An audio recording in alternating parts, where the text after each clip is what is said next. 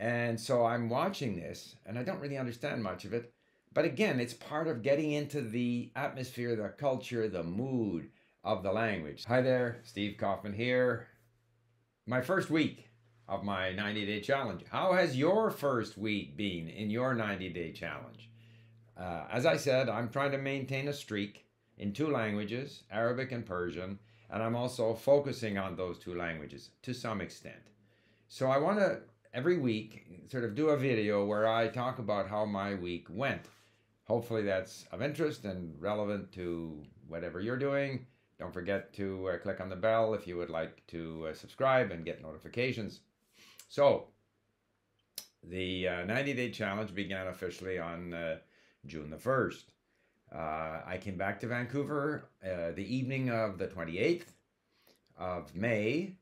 And of course, we're in quarantine, my wife and I, and following their various protocols, we get emails daily. We've even had a phone call to check on us to make sure we're in quarantine.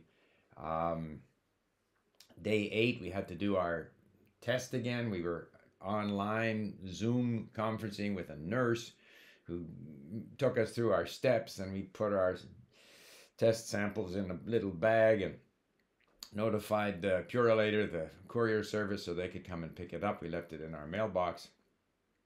So those kinds of things. And so, I think any one of us who's in a 90-day challenge, we have other things happening in our lives. In our case, for example, we went down to California, because it's warmer down there, but primarily because we had major renovations in our house, drywall dust and floors being sanded and this kind of thing, and we wanted to get away from this. In order for that renovation to take place, we had to move all kinds of stuff into a few rooms. And now we're going back in there and gradually putting things back and then trying to figure out what really we shouldn't keep, because we've got, things that we've had for 50 years. And all of this is very time consuming. I'm able to do a lot of it while listening to Arabic or Persian. However, you can't do all of it that way, because sometimes you do have to focus, and I have to interact with my wife and that sort of thing. So essentially what I've done the first week is I said week 1 is going to be Arabic. And I want to get into, as I've said, sort of Egyptian Arabic. Fortunately, my tutor for standard Arabic, Mohammed, is from Cairo. He's an excellent tutor. And of course, he obviously speaks Egyptian. So we have been doing some Egyptian. I've now had 2 sessions where I read the Egyptian mini stories, and then he asks me questions and I answer. And so this is very effective, actually, in terms of getting me into saying things in Egyptian, understanding Egyptian. And I am finding that exploring the regional variants, the spoken variants of Arabic, is very helpful, because very often the political podcast that I listen to will have someone on there whose standard Arabic is very much influenced by Levantine or Egyptian Arabic. And both Levantine and Egyptian Arabic are closer to each other than they are to standard Arabic. So it's all good, all right?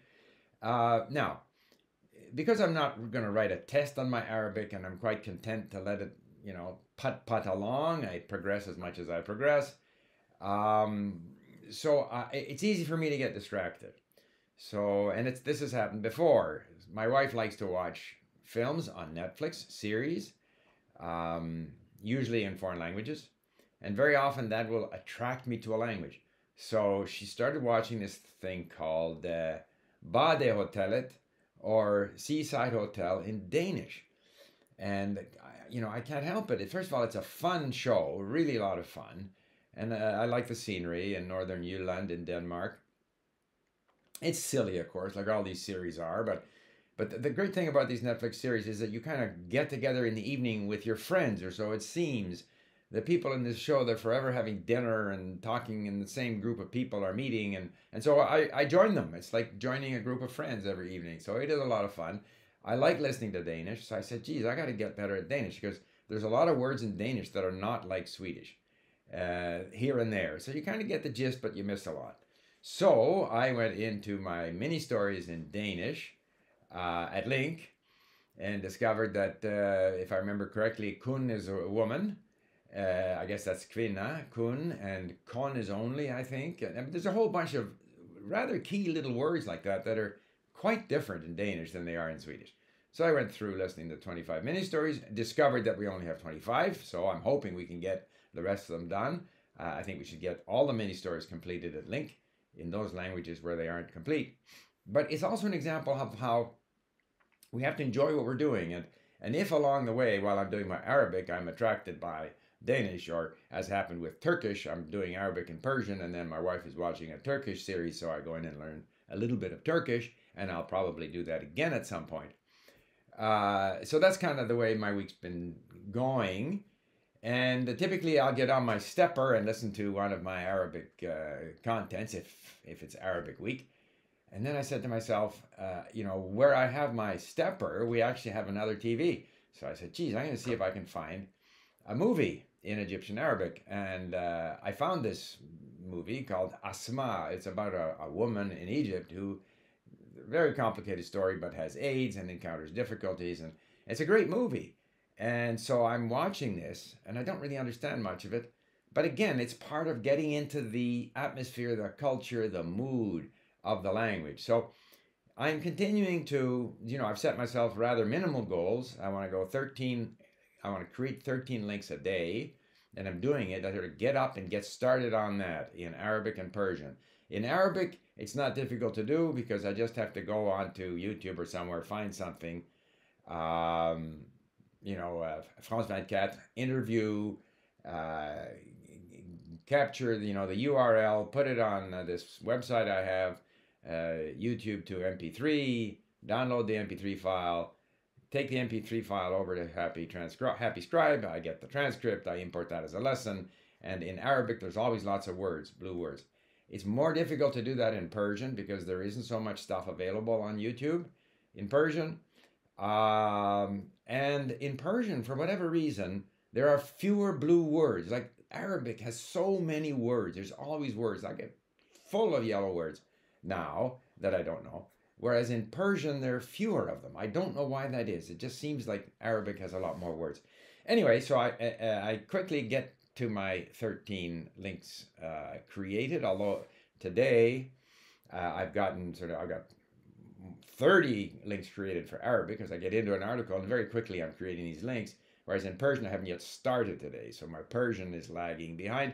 I see that on the sort of Streak with Steve challenge, I'm like, my rank 1,560 or something. I'm not very high up because there are people who are, working harder. In my case, I have to have a streak. I'm not sure how the system works because I'm doing 2 languages, but I've set a rather low level, a low bar. So to that extent, I'm keeping up with my goal. But the main thing about the sort of making sure I get my 13 links created every day is that it just triggers me. It starts me off, okay? And next week I'm going to do more Persian. I'm going to have conversations with Sahra. I'm going to do more Persian content, but still keep the burner going on Arabic so that I don't slip too far behind. And that's kind of my situation. That's what I've been doing, and we'll see how the next week goes. And I'm curious to know how everyone else's challenge is proceeding.